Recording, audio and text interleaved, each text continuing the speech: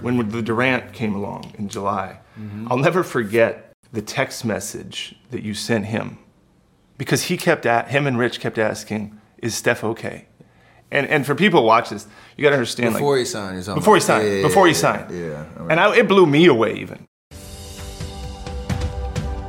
Lead by Example with Bob Myers is presented for the people by Caesars Sportsbook. You bet, you get. With Caesars Rewards, must be 21 or older. Welcome to Lead by Example. I'm your host, Bob Myers. That sounds good. That sounds good, right? That's my introduction. That's a big thing. There's all these crazy lights in it now. Steph Curry's the guest. How you doing? Doing fantastic. Thanks for coming on. Absolutely. I don't think we've never done anything like this. None of all this high level production. We've had some good conversations over the last 10 years, but private ones. Yeah. What a toughest. I met you. What was that? Your third year, second year? What was your in between my second and third? Yeah. What was the? I have my answer, but toughest. What's been the toughest part of the Steph Curry journey? Like even before NBA. That's a good question in terms of.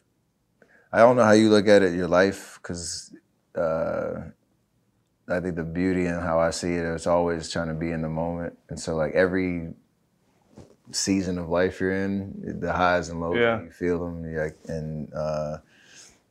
like you kind of live it hard in terms of, you know, what that experience is like, what lessons you learn, what adversity you go through, how you deal with success, how you deal with failure and all that.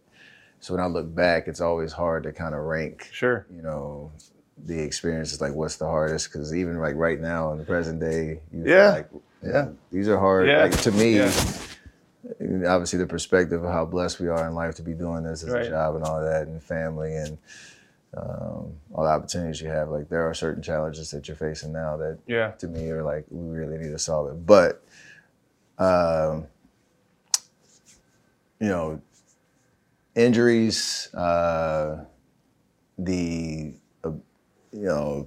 season kind of around when I met you, when I was going through the ankle problems and stuff, where you get a taste of what it's like to play at this level. You understand how much you get fulfilled by it, how much you love the work, the challenges of trying to figure it out, but the injuries keep you off the court so consistently, so frequently, you start to doubt everything that you poured into your craft, and like the cloud hanging over, will I even just be healthy enough to, get my 2 feet on the floor and even give myself an opportunity to be like the player that I wanted to be. And that was over a 2-year kind of stretch, off and on, where a lot of dark days and a lot of patience, a lot of support from, family, people that you trust, and can kind of speak positivity and life into you, confidence into you, and gave me a great perspective for what's happened ever since, because I know how fragile the game is, how fragile life is in terms of, nothing's really guaranteed. So I have an immense level of gratitude for everything that's happened since. I remember we were sitting there, I think you were spraining your ankle. Just walking. Yeah, I mean, it was not, which is crazy. You never even see that, right? I don't know if I've seen anybody. I don't think I've seen before, since. I've seen people with bad luck where you're landing on someone's foot, or having a freak injury and all that. The one I remember is in San Antonio. That was the wildest one, where I got a rebound, or I got an outlet pass, and I turned to go run, and like it just basically went to go push off of my right foot. Nobody within. And then you just look back like, what? I felt like Forrest Gump without the big braces. Yeah. So it was weird. It was just a weird time. How did you? I remember sitting there with you one time. I think we were at the Jackson Center, and you couldn't practice, and you had your leg, ankle in ice, and I had a thought. I think I said to you, I said it. I said, this is not. We can't do this anymore. Because remember, you were playing, and then getting hurt, and then trying to, and because of you, who you are, you kept trying. And I remember going, we're done here. Like, this is, do you remember that or not? I don't know. You may remember it in a different way. Well, the lockout year, because I had another surgery after that during that off season. But that was kind of the year and a half kind of mark of how long I've been dealing with. And to your point, there was just rehab every day. It was nothing about basketball. It was just just me trying to get on the court and be available. And just how frustrating that was. I'm sure not only for me, obviously for you, for coach, for the team. Like, is he playing? Is he not? How long is he gonna be out? Is he not? And, like, trying to find any type of expectation or consistency on that front. I remember going on the knife the year before that, and then going on the knife the second time, which was crazy because you were part of that process. My dad, my agent, and the doctor. Like, there's 3 different outcomes that could come out of this. You're going to go under, and we're going to try to make the right call on whether it's just a cleanup or whether it's a reconstruction or whether there's some other intervention we can have. But these are the 3 options that we have. You're going to go under when you wake up. Yeah. We'll let you know, what it looks like. That was a really scary experience for sure. But obviously that's the part of the blessing of having people around you that you can trust to know what was going into that kind of decision and all that. And I woke up and it was the least invasive option that came up, base case scenario, which was a relief. But then that was that restarted the work that was going to be necessary to get through the recovery process, which was another 4 to 5 months, but it was different. I remember sitting at Casa Del Mar, same thing. Spot, yes. Post surgery. I think I said to you, if you get out of this, which I think we all thought you would then, I think I said, like, can you work on leading this team? I don't know if you remember that. You probably don't remember much of what I tell you, but. Because remember early sound bites. I remember just your presence. Because when we traded Monte and we were in Sacramento, I remember and Coach Jackson pulled me in the hallway. He was like, "You're getting the keys to the team." I was like, "What is that?" All right. And, he's passionate. He's boosting comments, but I wasn't ready for the message at the time. Yeah. And then that was that summer, kind of the same vibe of not only. I mean, obviously, you need people to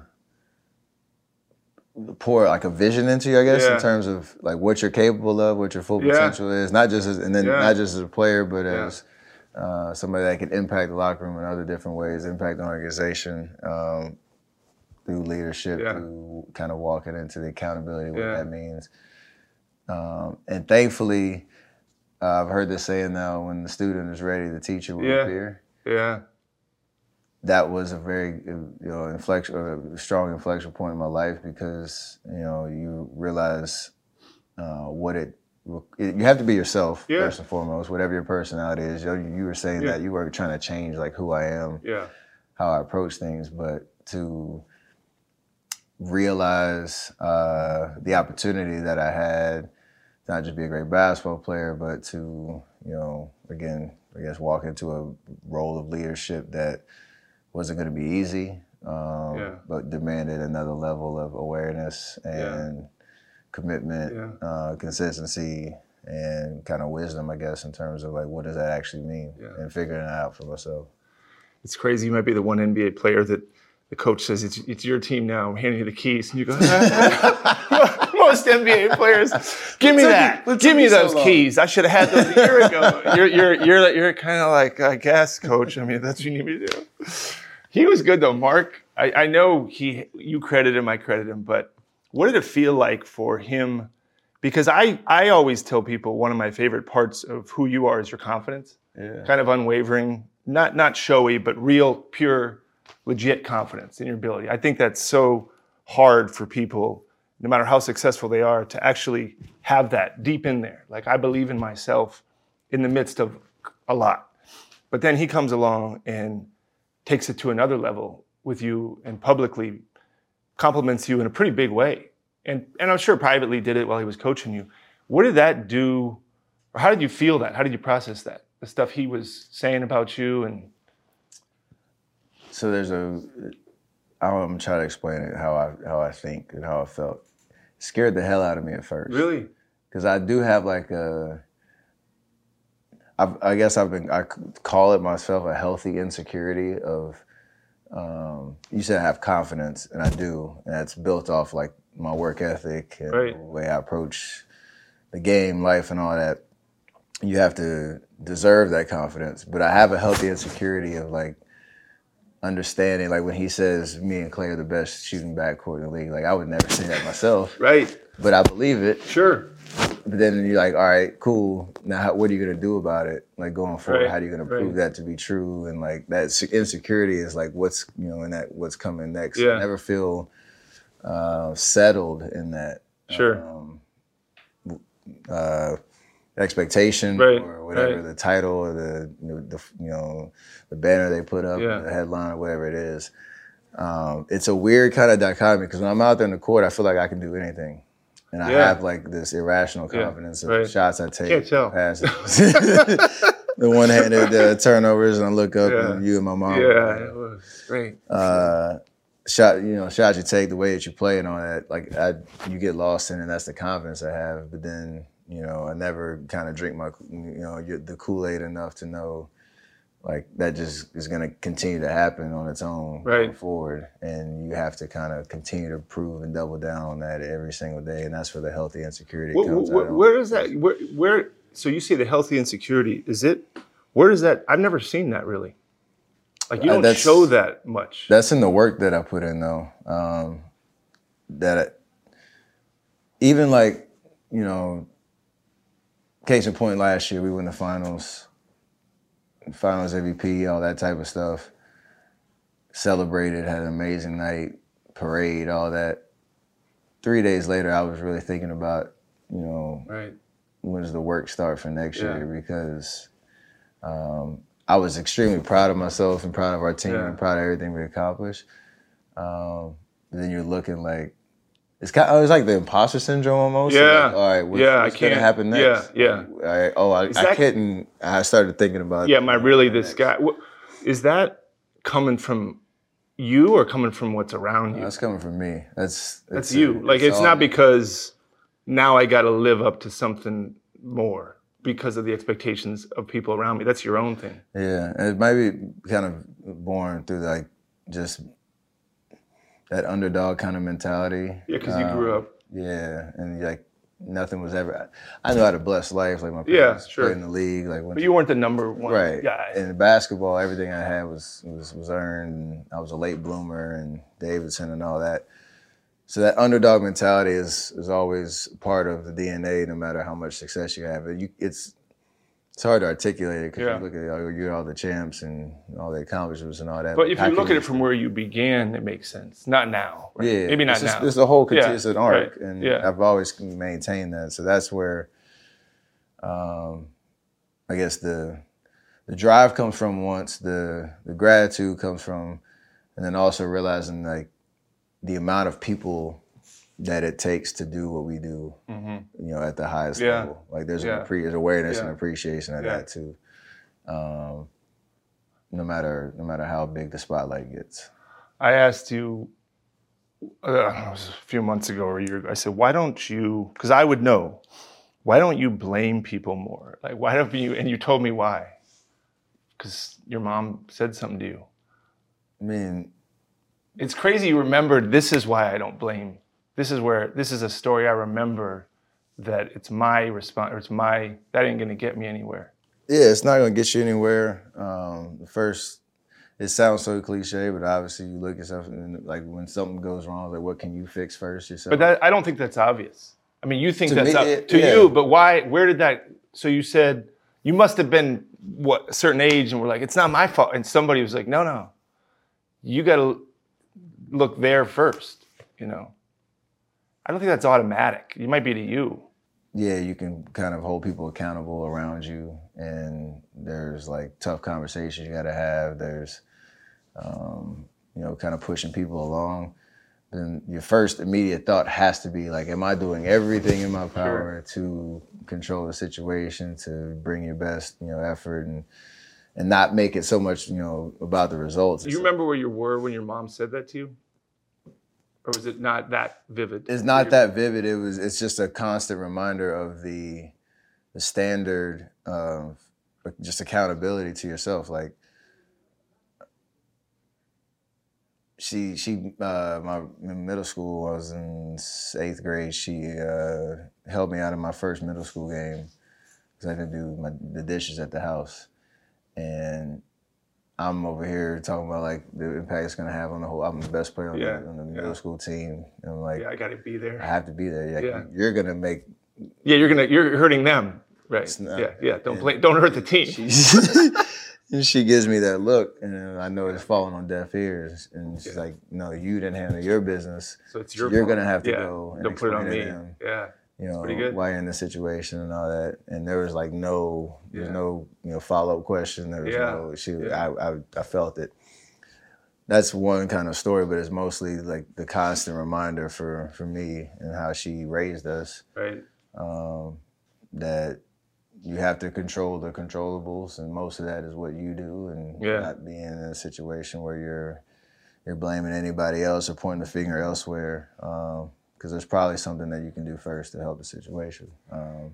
It's funny, like I don't think many AAU parents now are saying to their kids, like, you can't go to the game, you didn't mow the lawn, and didn't take the trash out, best player, but that'd be hilarious. Where's so-and-so, the number one recruit? Gets invited to Curry camp in the summer. He's like, his mom calls, he can't come. He got to be minus math, so I told him.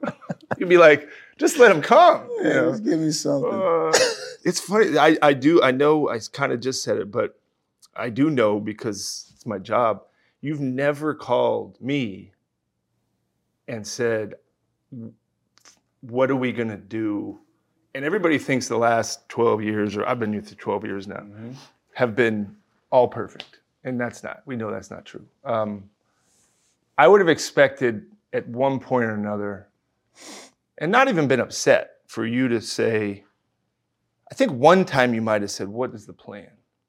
But that's the closest you got to, whereas a lot of other people would have been way ahead of that deal.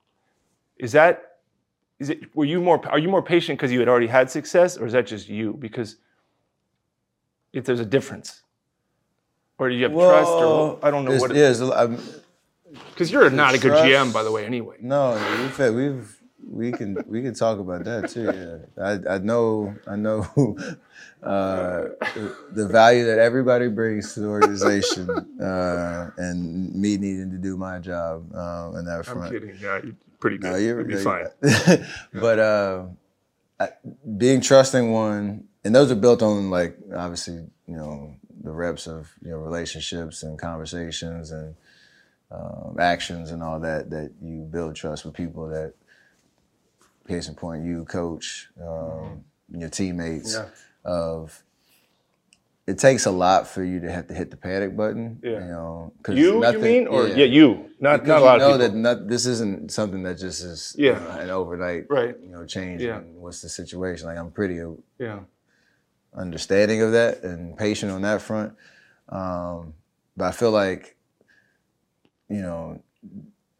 you could talk about the success that's happened that maybe has built a level of it's helped that patience kind of take root, because you've tasted success,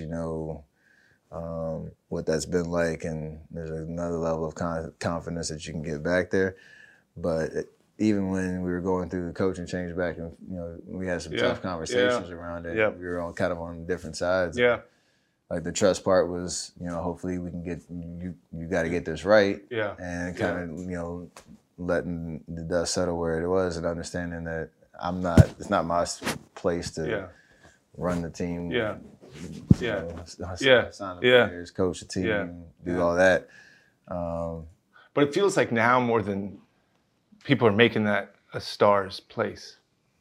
If the star wants it, but I also feel like, that's not been a recipe for success historically. So it's just a matter of always keeping a big picture mentality of where you're going. And we've been blessed because, it has worked most of the time. Most of the time. That's why we're all still here. Probably mostly because of you. That's why we're all still here. Yeah, mostly you.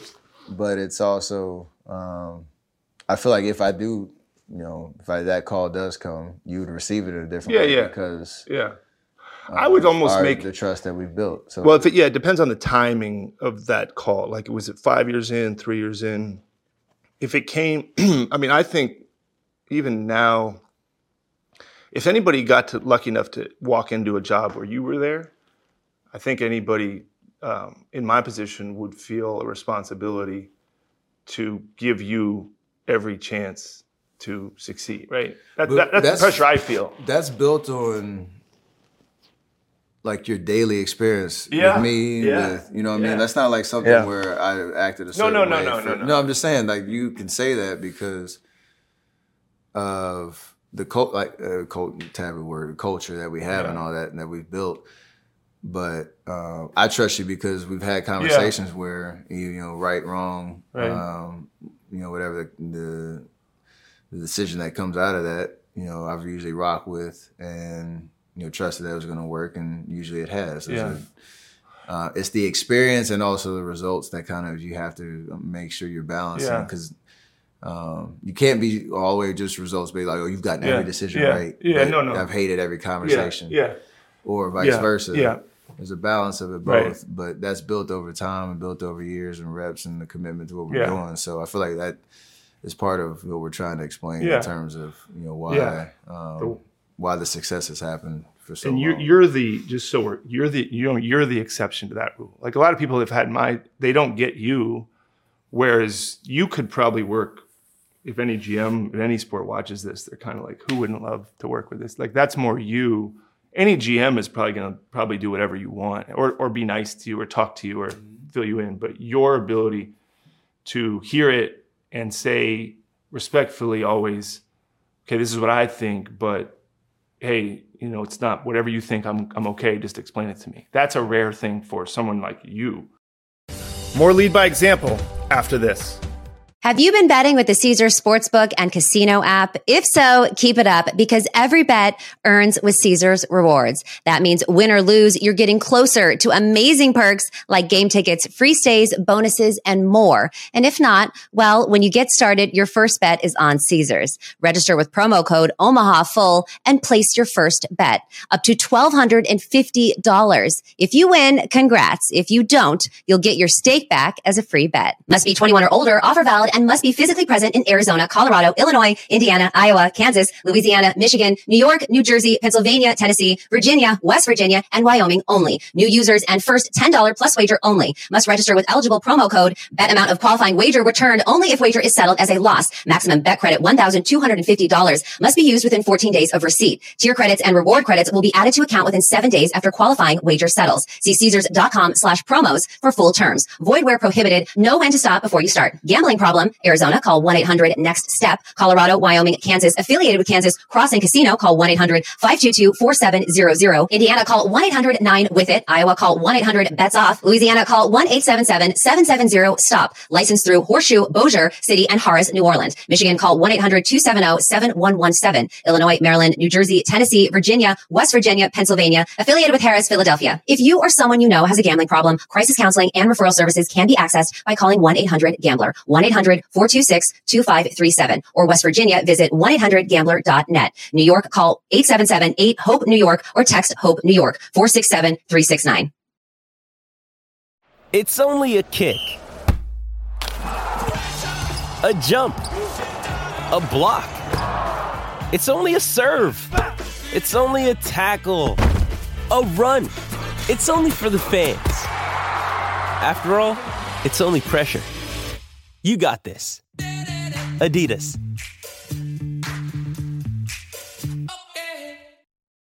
When you need mealtime inspiration, it's worth shopping Kroger, where you'll find over 30,000 mouth-watering choices that excite your inner foodie. And no matter what tasty choice you make, you'll enjoy our everyday low prices, plus extra ways to save, like digital coupons worth over $600 each week. You can also save up to $1 off per gallon at the pump with fuel points. More savings and more inspiring flavors make shopping Kroger worth it every time. Kroger, fresh for everyone. Fuel restrictions apply. And we're back. When the Durant came along in July, I'll never forget the text message that you sent him because him and Rich kept asking, is Steph okay? And for people who watch this, you got to understand. Before he signed. Before he signed. Yeah. And it blew me away even. And because not uncommon for a star to feel like I'm not sharing this with another star. Not a crazy, and not judgmental. Like if the star's like, look, this guy's at my level, and some say more, some say less, but he's at my level. This is he's going to take away from me, which a lot of players may or may not say, or they certainly say privately. I've heard, hey, no, that's too much.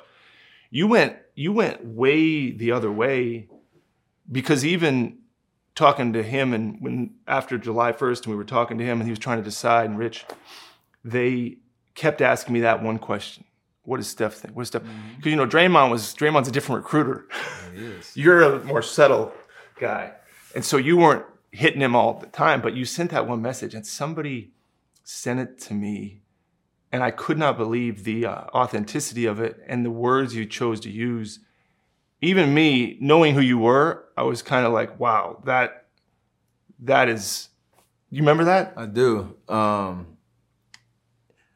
Everything you just explained worked because I know myself, right? I know how I could operate in that environment with somebody as great of a basketball player, he is, all the off court, platform and selling shoes and all that other stuff. Like that all mattered. But I also know myself to know, like, I can exist in a situation where I know when to get out the way, I know when to lead, I know when to speak, I know, how to find value in myself every single day. And nobody was really going to threaten that part. It was just like, is this going to help us win? And am I going to enjoy playing basketball with him? Hell yeah. So, trying to explain all that to him in that moment. For him to trust that. 100%. Because he didn't know you weren't. We played together on Team USA stuff, and played against each other and all that, but never spent time where When I sent it, I sent it as, I hope, to your point. I hope he believes it, knows it's coming from an honest standpoint, and he could check with anybody around us, like, is he really like that? Yeah. And they would give him, give me that standard of validation and all that, but. It always comes out, like, and even like to your point, even if you know yourself and you can't exist there, that's not the wrong answer. It's just no, that's my point. Yeah, but you had to check. I don't know if you even had to, but a lot of people would sit for a moment and say, "Am I really okay with?" Like, I don't know if it was on it. If you're just like, "Yep," or you. No, I had to take. You had to sit there and go, "Okay." The message, the line I remember was, "Whether you're MVP or I'm MVP, if it's yours, I'll be sitting there in the front row." For congratulating you. And I had this moment like, wow, that could actually happen. Like Kevin could have been MVP. Oh, he was finals MVP. He's finals MVP. We all know he was finals MVP.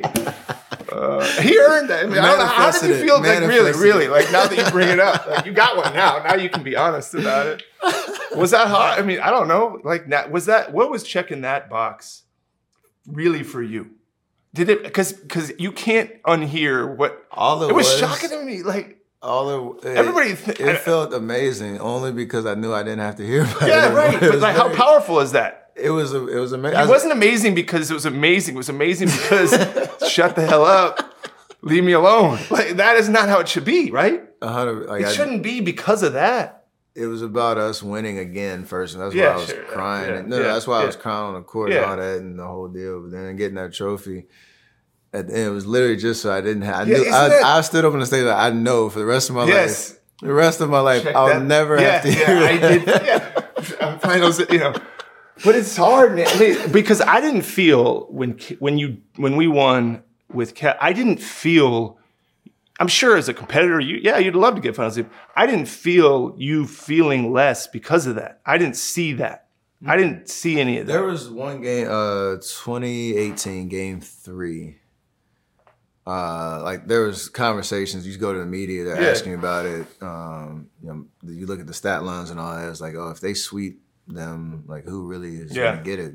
Katie or Steph. Then I was getting asked that question in the middle of the finals. So obviously, as a human being, your mind starts to think about certain outcomes and all that.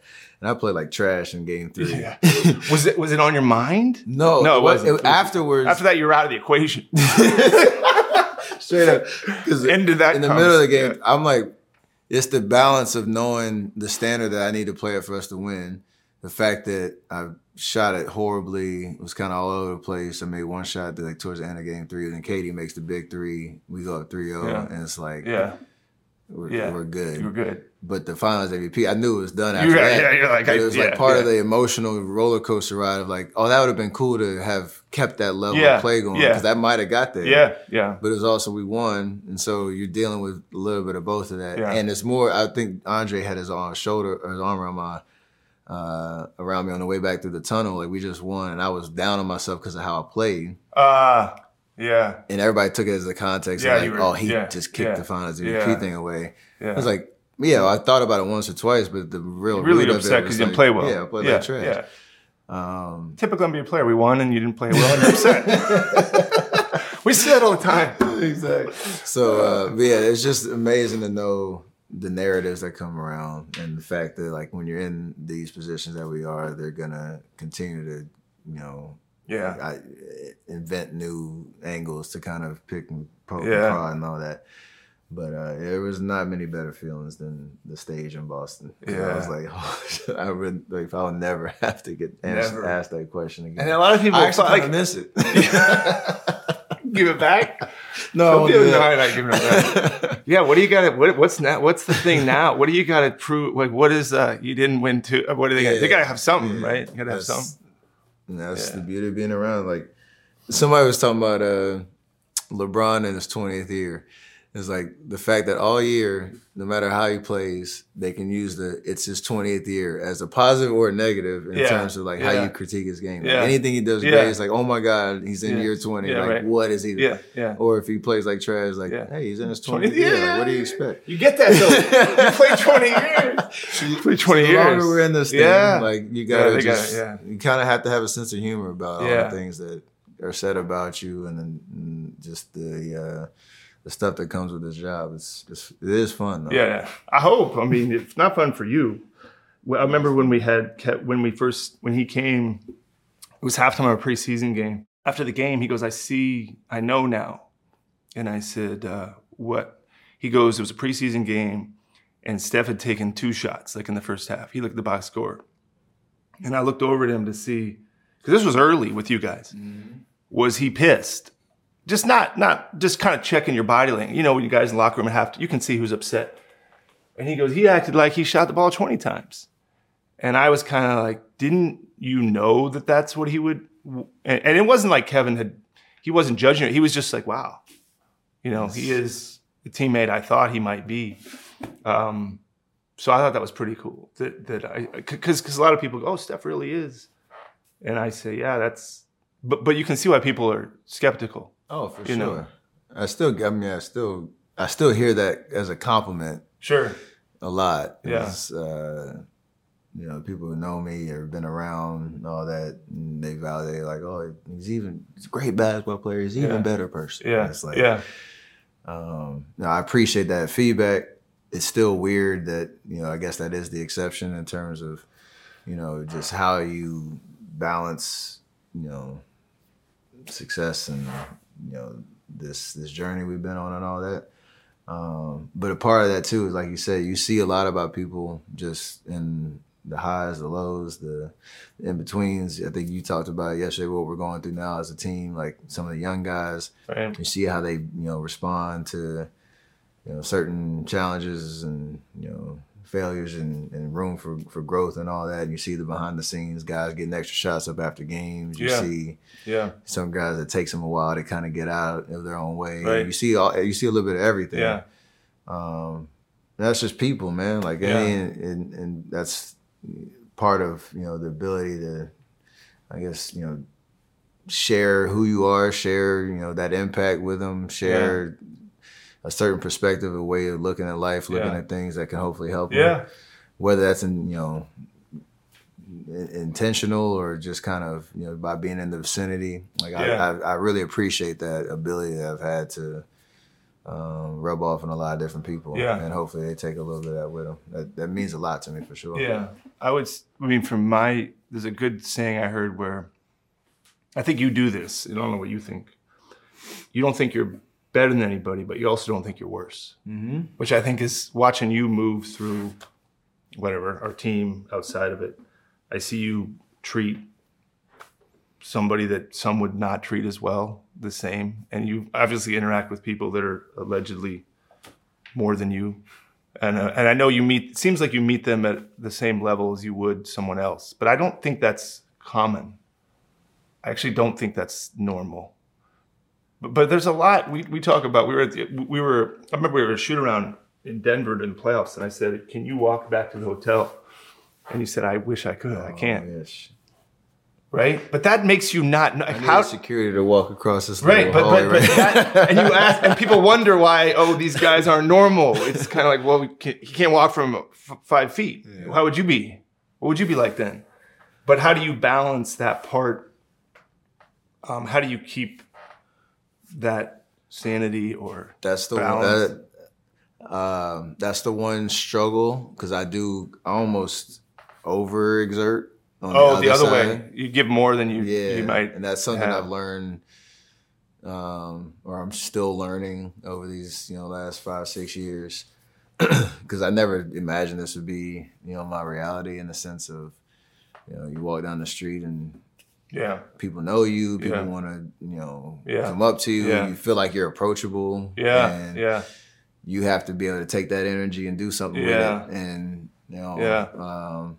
I think the biggest thing is being around my dad when I was growing up. There were a lot of kids that I grew up with who were my friends at school or people I played with and against coming through the ranks. My dad would come to games. He played in the league for 16 years. People knew him. Smaller scale than what I'm going through right now, but they come up to him and based on how he interacted with them or if he gave him the time of day or any of his teammates, I remember being in those circles and guys would talk about it. And be like, oh, he's that asshole, or he, looked me off, and I'd hear it. Yeah. And I could tell how much it affected him. And those little interactions matter in the sense of, like, if I see a kid or a family or whatever. You just don't want them. Yeah. I have to find that balance of, like, especially when you can't be everything for everybody. And I know that. And it's draining that you even think that you can. And especially when you're with your family, like, my job as a husband and a father is to, provide an experience, a normal childhood for my kids and, allow us to enjoy each other's company when we're out in public and not have to worry about all that. But there's a fine balance to that. And it's an interesting it's learning curve. It's a big sacrifice at times, but I guess I'm aware of it enough to know how to move. And how to make sure people feel seen in the right scenarios, but also protect my sanity at the same time. More Lead by Example after this. And we're back. And when you're done, what do you hope people say about you? There's this clip when I was I think I was a rookie or second year guy. And you do like one of those confessional type cameras, and I think it was at one of the All-Star games or something. They asked that same question, and I think I said, "I want to be known as somebody who's a true professional, approached the game the right way, played hard every night or something. Hopefully, win a couple championships." And I think that was my line. That's it. Checked a lot of those boxes off, which was pretty cool. But continuing to live that out, get everything out of the game that I can. I did not realize how much of a agent for change I could be off the court, with the ability to speak on certain things, to partner and get to know amazing leaders and game changers throughout society that you can help amplify their stories, provide so many resources and awareness to issues that are near and dear to your heart, or being able to speak for people that can't speak for themselves, and being very intentional about that. Never knew the power of that, and so that's something that the way that I'm trying to move off the court and the entities that I'm setting up to hopefully last, longer than the ball is bouncing on the court, to kind of continue to live that out, because there's a lot of good that's come out of me putting that ball in the basket. Yeah. And been very appreciative of that. So I don't. Do you ever think that's, if you pull back from all of it and you go, what are you? You're the best in the world at one thing, like one thing that everybody cares. Do you ever sit there and go to bed at night and go, why do they care? Like, all the time. Yeah. All the time. What do you do with that? Because it's a game, but there's a lot of people that are, maybe not a lot, but some people are the best in the world at something that nobody. There's a best scientist in the world. There's a best, but the thing you do makes people care at a different level. It's a good point. I haven't been able to answer the question of why. My faith has a huge part in that, in answering that perspective for me, because the sense of gratitude that I have every time I walk off the court. Yeah. And you do stuff that's even beyond your wildest imaginations or beyond your wildest expectations of what you can do on the court. There's that moment that you just sit there and I look up, I'm like, oh, wow. It sounds so freaking corny, but it's literally why me? And that doubles down into what you do next. Well, it's gratitude too. I mean, it is gratitude. 100%. I get to do this. 100%. And it's, just the ability to understand, like you said, people care, a lot. And they care a lot. And you talk about, one of my good friends, he mentioned the start of every NBA season, whatever city it's in, or professional sports in general, the start of every season, a city has hope. Yeah. Right? Yeah. They have hope. Yeah. They have, inspiration beyond what's the story of this team that they're gonna be rooting for. Whether they get to come to games, whether they watch it on TV casually, the diehards, there's hope of this could be our year. Yeah. And maybe that hope takes them into whatever their families, their jobs, their communities, whatever. They carry that spirit. Yeah. And maybe it changes a little something about, their experience, their reality. Who knows, to what degree. Yeah. When he said that, I was like, yo, that's crazy, because we get 19,000 people to come to our stand. We got millions and millions of people to watch our games. And you're right. That's why we exist. Yeah. And I'm living in that. Yeah. And it's wild to think about. It's crazy, right? Doesn't mean our days are easy. Yeah, or, no. Challenges that we go through are fun. But it gave me a big picture of this. That's why it matters. Yeah. What's your definition of a successful journey? Family, friends, professionally? What are you trying to do? It's a definite. I'd say, because I have a definition, but I don't know I want to know what yours is. I'll tell you what mine is. When it probably is the same, but maybe say it differently. I don't know. It's the ability to create something that's, I guess, bigger than yourself, in the sense of kind of what I was just talking about, but also to be as present as possible for the people in your lives. I'm not. We have crazy demands on our schedule. And I'd love to be everywhere with my kids and my wife every single part of the day, but that's not possible. But in terms of creating, with my family, with my team, friends, just the ability of, there's something, you enjoy the experience of life. Yeah. And to everybody, that whatever that defines happiness is different, but that you're all kind of in lockstep on what that means. Yeah. And it's not results based. I feel like I've loved the ability to win championships and have all the amazing successes that we've had on the court. I don't think I'd be any less happy as a person. Mm-hmm. If that hadn't happened with the people that I have in my life in a way. It would have been okay. Yeah, but that we never lose that perspective. Yeah. Because we are all blessed just to be able to have people that love you and support you and expect the best out of you, whatever that is. those are people that you want in your life, and it's our job to protect that at all costs. Yeah, because nobody else will. Yeah, same. I say it in the way of for the people that know you the best to love you the most. You said that. I like. But that isn't that because let's do Curry's 30 for 30. Yeah. And you interview candidate or anybody, your friends, family, and they go, well, don't have a great relationship with him anymore. Or, I don't talk to my dad. I haven't talked to him forever. That's although in the same moment you've got 40 million Twitter followers or Instagram. That's not the people that are there. But how? I think that, but I think that's a hard thing for people to have millions of acquaintances, but when you can't play anymore, not you, because you'll be regarded probably forever, but when it all goes away, like who's there? And did you treat those people? Do they even want to be there? That I'm actually excited about that time frame in my life, because you also know like the sacrifice that have gone into you keeping. Maintain those relationships, but work like that window of these last 14 years.